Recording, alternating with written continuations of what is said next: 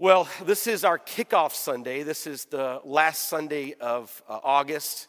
I keep reminding Jody, this is the last week before football season starts, which does not bring joy to her heart. And that was originally the reason why we called it Kickoff Sunday, because, using the metaphor or the analogy of football season, kicking off the fall. But in all seriousness, we really did want to have a clear indication that we're making a break with what's been happening over the summer and prepare to kind of get our minds and hearts right to enter into the fall. But as I began to talk with the staff a little bit about this idea, we realized that really what we're doing is we're inviting you all to engage in the opportunities we have to connect with the Lord, to grow in our faith, to become more connected to the community here at Servants of Christ, and to serve one another. So it's an invitation to engage. It is a kickoff Sunday, but it's really more of an invitation to engage. And so with that in mind, I want to just be honest with you. I don't like preaching topically, and I'm not going to preach topically. But being a Gen X person, I have like this radar for things that are inauthentic, and I despise things that are inauthentic, and so I never want to try to manipulate something into a sort of a. I don't like to manipulate things. I don't like to try to set things up to where they're too cheesy. No stones at other pastors, but this is not my way. It's not what I like to do. But it does occur to me as I struggle through this Ephesians passage that really this Ephesians passage in some ways does really dovetail with the idea of engaging with opportunity, of taking serious the moment that we're in and asking the Lord to guide and direct us. And so I want to look at it with you. I want to look at Ephesians 6 with you. There's some pew Bibles there with you. Some of you have got phone apps that you may want to look at. I want to encourage you. There is so much here. I'm told that there was an early theological scholar hundreds of years ago who actually sat down and wrote 1,200 pages just on the armor of God. 1,200 pages. Now, I can talk for a long time, but I don't think I could write 100 pages about the armor of God. And yet, just to give you the idea, there is so much here that this expanse is so important to us. I want you to know that is possible to do. And I want to look with you this morning as we do prepare to move into the fall, as we recognize sober-mindedly the place that we're at, where we are in our culture, where we are in the world, all that's going on around us, and to ask the Lord to guide and direct us as we move into that. So let's just take a look at it real quickly together. You guys probably know about the armor of God. I'm always reminded of my kids. There was, back when they used to have Christian bookstores, before it all went online, there used to be one of the Christian bookstores, they sold a little plastic set of the armor of God. Anybody ever have that when you were a kid? The little breastplate, and you had the helmet, and the shield and the sword, and you were all the shield and the sword, and you kind of could act it out. I can't remember if they had shoes or not, but it seems like maybe they had something for like shin guards that you put on. And I can still picture in my mind our kids with the armor of God on. But I want to look at that with you for a couple of minutes. And the first thing I want you to notice is that Paul is saying to us that we must be prepared. We must be prepared because the devil has schemes. There are things that he is going to try to do to us and ways he's going to thwart us. And so we must always be ready. And so what does Paul say? He says, be strong in the Lord, in the strength of his might. Put on the whole armor of God that you may be able to stand against the schemes of the devil. For we wrestle not against flesh and blood, but against rulers and against authorities, against cosmic powers over the present darkness, against the spiritual forces of evil in the heavenly places. Therefore, take up the whole armor of God, that you may be able to stand in the evil day and having done all, to stand firm. And I'll stop there and we'll go on in a little bit. But first of all, I just want you to think with me about that. What Paul is saying is that we must intentionally be prepared because the battle is real. We're living in an evil day. I don't think I'd have a hard time expressing that or getting people that would want to argue with me about that. As a matter of fact, more and more. This week I had somebody who said to me, Father Alex, it's like, I'm not big on like sort of focusing on the end times, but doesn't it begin to feel a little bit like the end times with all the things that are going on, this latest stuff going on in Afghanistan, this Kabul, it's sad and there's so many things going on, and it just feels like wave upon wave upon wave of things in these days. The schemes of the devil he's tricky, and the way he goes about trying to thwart the people of God. The first thing I want you to notice is that Paul says we're to put on the armor of God. Now, just on a really fundamental level, recognize that we have our own armor. We have the ways that we tend to fight our battles, the ways that we tend to take on the world, whatever your style is, however you were taught to take on bullies or whatever, in your life. That's the way your parents or your grandparents or somebody that loved and cared for you taught you how to survive in the world. That is your armor. Paul is saying, though, that we're to put on the armor of God, which should be distinct from the armors that we've learned to adapt to get through the world. Paul says, put on the armor of God. And I know I skipped over the first part, be strengthened in the Lord. I'll get back to that in a minute. But I want you to hear that it's the armor of God that will be distinctly different. And secondly, I want you to understand that within this passage, oftentimes we think of the little kid standing there in the plastic armor of God, as some of us had or some of our kids had when they were little.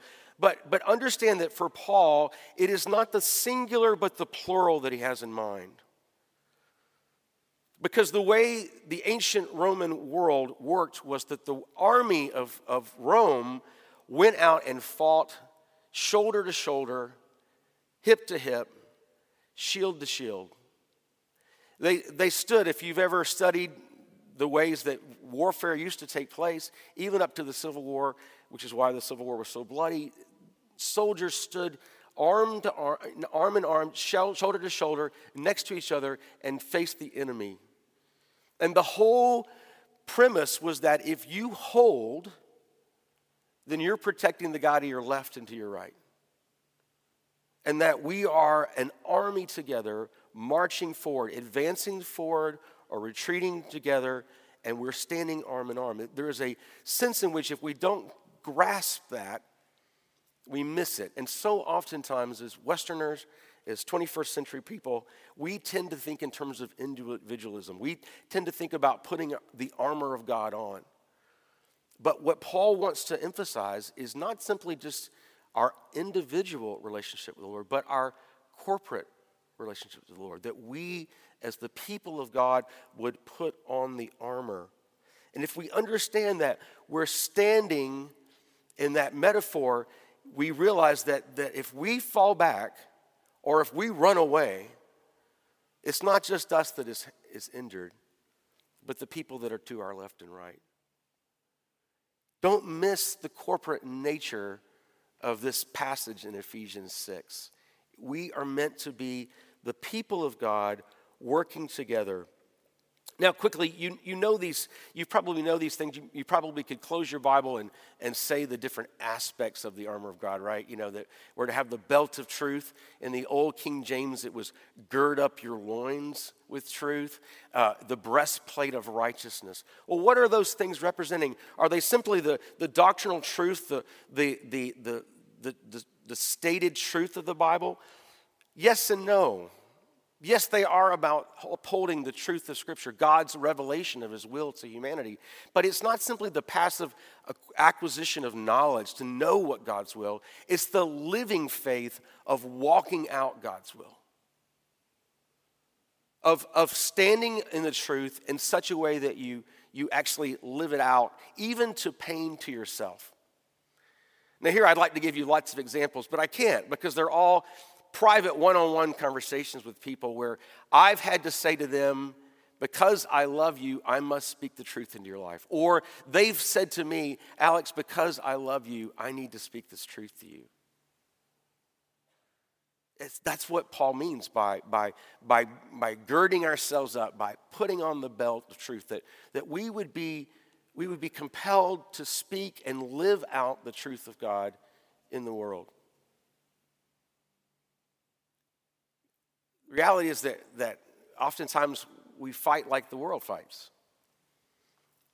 And we treat even members of the body of Christ, one to another, we treat them as we would in a secular situation, in a completely non-Christian situation.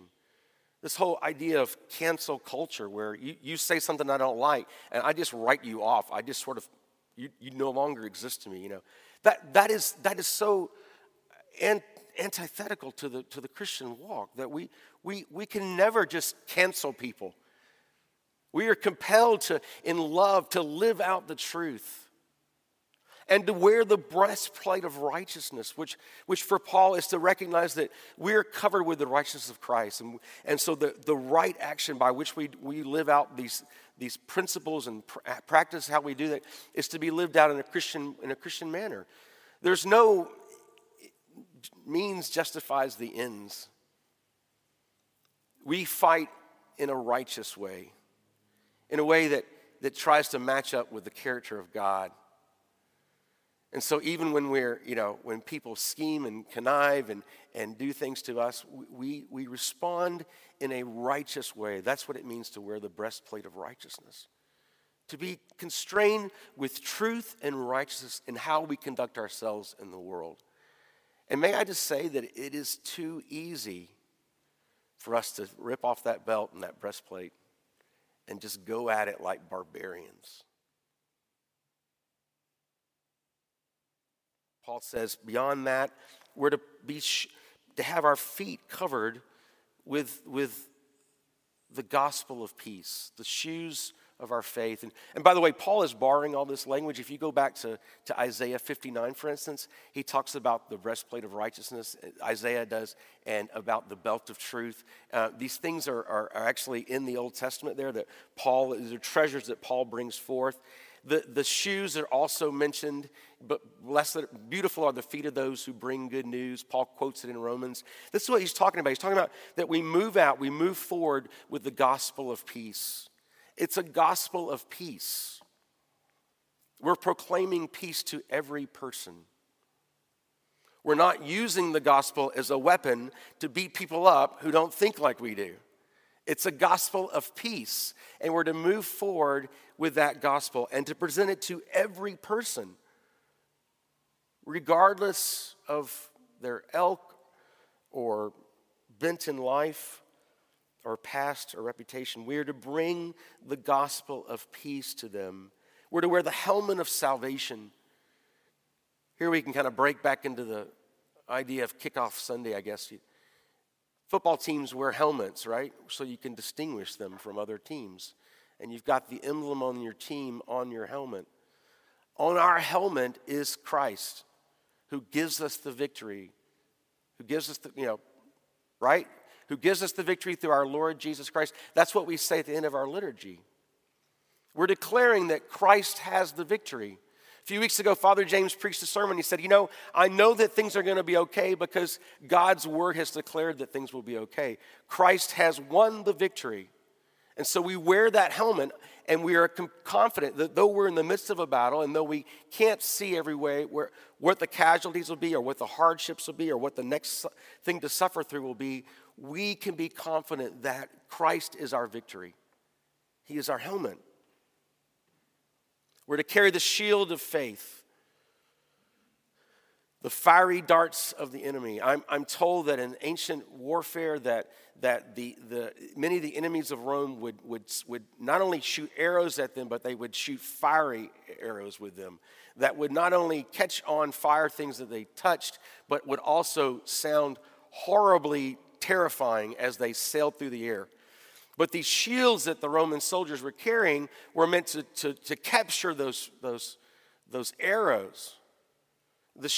Our shield is our faith that Christ is going to see us through the darkest of days. That what the enemy means for evil, God will use for good. That there is no enemy that can overcome the work of God in our lives. The danger is to drop the sword. The danger is always to drop the sword. To drop the shield. Particularly when you have flaming arrows that are sticking into the outside of your shield. that will cause you to become alarmed and perhaps to grab. But what happens if you drop your faith? Then you're vulnerable to every attack. Oftentimes in our Christian life, we get to places where we don't understand. We can't imagine what good God could bring out of a bad experience or a place of suffering in our lives. And yet if we drop our shield of faith, we're vulnerable to every attack. Last, the sword of the Spirit, which is, Paul makes it emphatic, the Word of God. The truth of God coming from the mouth of God, the revelation of God, speaking the truth. No better example of this than Jesus in the desert as he's tempted by Satan, where over and over again, what does he say? It is written, it is written, it is written. Oftentimes we, in the fog of war, to use that analogy, we lose sight of the truth of God, which is why we need to be grounded in the Word of God, why we need to come back to the Scripture, why we need to come to church and hear sermons and be a part of Bible studies where we unpack and study and discuss the Word of God, that it would be in our minds and in our hearts.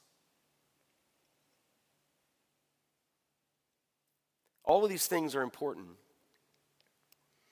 And these invitations to engage that we're presenting to you are all ways to do that. I think, for instance, the catechism class that Father Bob's been working on, that we're going to be launching out, that a few of us have already kind of gone through in a brief form, is an excellent way to really hone in and to understand what it means, what the Word of God says.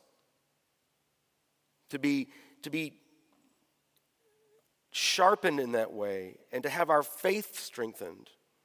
To be reminded of Christ's victory, to be reminded of how we're to live out truth and righteousness, and how we present the gospel of peace. We're to be prepared. That's the longest of the points, by the way. The second point is that we're to overcome evil. I think it's interesting to me that oftentimes when people talk about these verses, that what we're drawn to is the powers and principalities and the schemes of the devil, but really that's relatively small in terms of the number of verses the attention Paul gives to it. Rather, it's on overcoming the evil. We can become so fascinated by the evil that we actually play in to the enemy's hands. When we're called to put on the armor of God that we can stand against the evil. Now back to the very first line of the verse. What Paul says in verse 10, finally be strong in the Lord and in the strength of his might. I intentionally overlooked that because I wanted to come back to it. How do we overcome evil? We allow the Lord to strengthen us. In Samuel 30, we're told that David strengthened himself in the Lord. When I get into a place where I am just in a tizzy about decisions or conflicts, or about how do I live out truth righteously in the midst of all sorts of conflicts, I just have to get before the Lord and let him strengthen me. And it seems so counterintuitive, but just to be quiet before the Lord for as long as it takes to allow him to strengthen me, to be strengthened in him. And yet that's exactly what Paul says we have to do. We have to first be strengthened in him and then put on his armor that we can overcome evil. We don't have to understand evil. We're not going to understand it. What we're called to do is overcome it. And Paul says we can as we're strengthened in the Lord and we put on the armor of God. Again, don't think this is meant to be individually. There are so many times in our Christian life when we're simply not strong enough by ourselves, which is why we need the body, which is why one of the greatest schemes of the enemy is to isolate us and get us off by ourselves so that we spend all of our time in our own minds and he's got us. which is why I'm a part of a covenant group and why I brought the idea of covenant groups to the parish, because there have been times in my life where I just needed to speak it out loud and have somebody say, that is a lie from the pit of hell. Or, Alex, don't you see that you already have the answer right there? We speak into each other's lives and we thwart the work of the devil. We avoid those schemes. And this is what Paul wants us to do. He wants us to be strengthened in the Lord. He wants us to overcome evil by putting on the armor of God, but seeing that it's done in community. Which is why we invite you to be a part of community groups, to build relationships with people. This last week, Jody and I have been really suffering through the loss of her godfather, who died a few days ago. And it's been so hard because it's just been really hard. Because he's a man of God and he's just walked so faithfully with us and been with us through many, many important moments in our Christian life. And yet, even as we suffered through the realization that he was not going to live, that he was going to die, we were strengthened by the fact that there were so many of you who were praying for us and walking with us. Isn't it strange how that in the midst of suffering, sometimes we feel more connected to other Christians than when things are going well? And isn't it strange that oftentimes it is those really hard and suffering things that God uses us to remind us that we are loved and cared for, not just by him, but by his body that is lifting us up in prayer. You've been the recipient of it. When you've gone through hard things and you've gotten text messages or phone calls or letters or just words of encouragement. Friends, we're called to overcome the evil as we learn to put on the armor of God and stand together. Now, it's interesting to me because Paul comes to the end of his metaphor about the armor of God, and he actually just kind of breaks into the metaphor is gone. Verse 18, praying at all times in the Spirit with all prayer and supplication. The third point is that we must learn to pray. Prayer is more than simply just you listing off your wish list, you telling God all the things that you need him to do. Prayer is listening to the Lord. It's being quiet before him and hearing what he might have to say to you, or what he might have to say to you for someone else. Paul is emphatic here. He says we're to be praying for all the saints. We're to be ceaseless in our prayer and supplications. And we're to continue to pray for all the saints. We need to learn to pray. Allow our prayer lives to go deeper and deeper. To learn to sit before the Lord in quietness.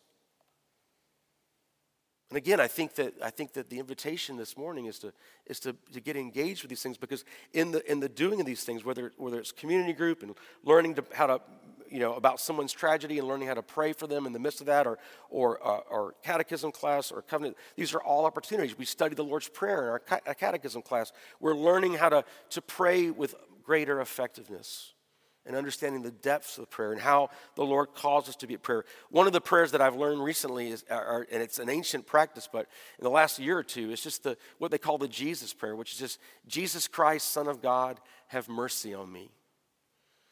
And in the midst of our tragedy this week, to pray, Jesus Christ, Son of God, have mercy on me. And to pray it over and over again. And to just allow the Lord to speak through his Holy Spirit in the midst of all that we're going through. This is what Paul says. We need to be praying without ceasing. We need to be learning how to do that, how to be attuned to it, and to understand that the Lord has given us each other in order that we might pray and support each other. And it's true. We say, what can I do for you? I'm so sorry this has happened. And people say, just pray for me. And you kind of feel like, well, that's easy. No, it's not. It really isn't. to consciously continue to let that person and what they're going through be on your heart and mind, and be so attuned to it that you, every time the Lord brings it to your mind, you say, Lord, please be with that person.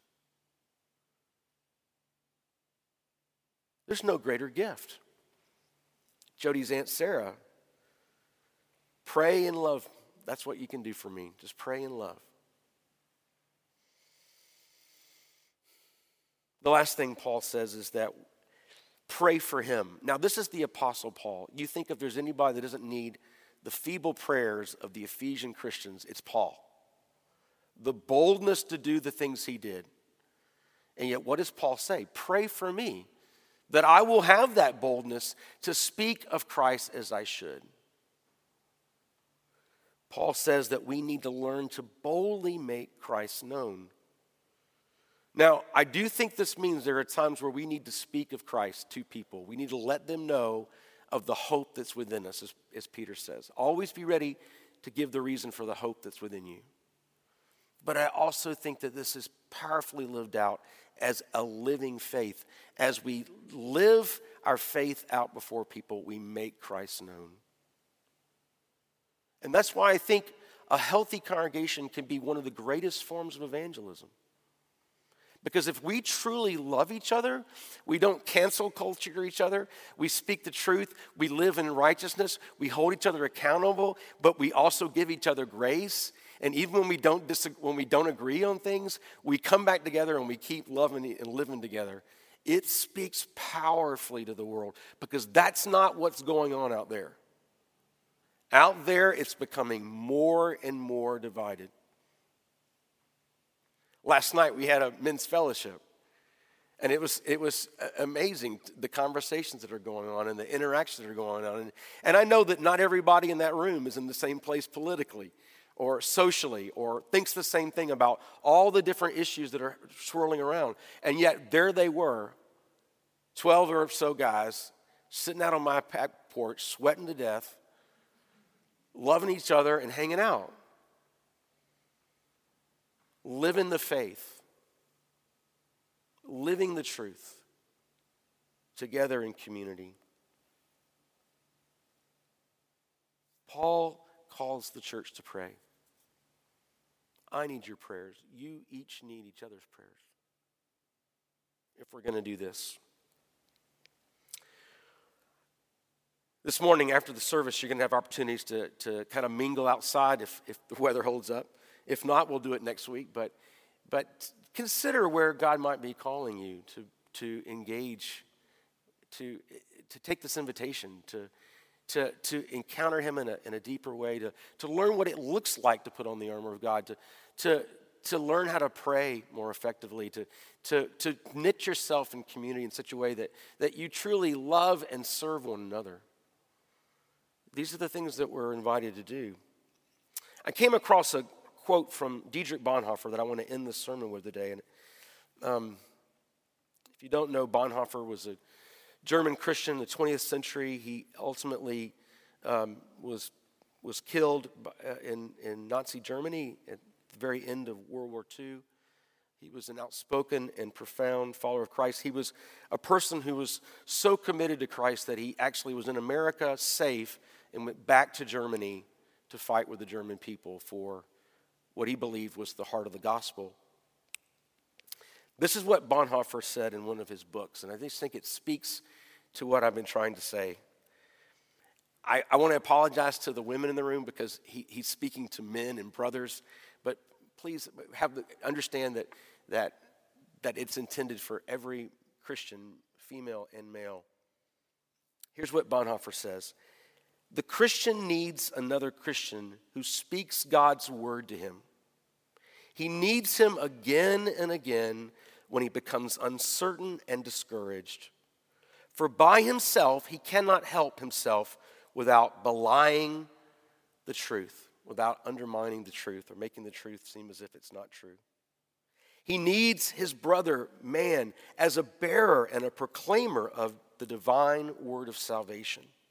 He needs his brother solely because of Jesus Christ. The Christ in his own heart is weaker than the Christ in the word of his brother. His own heart is uncertain. His brother's is sure.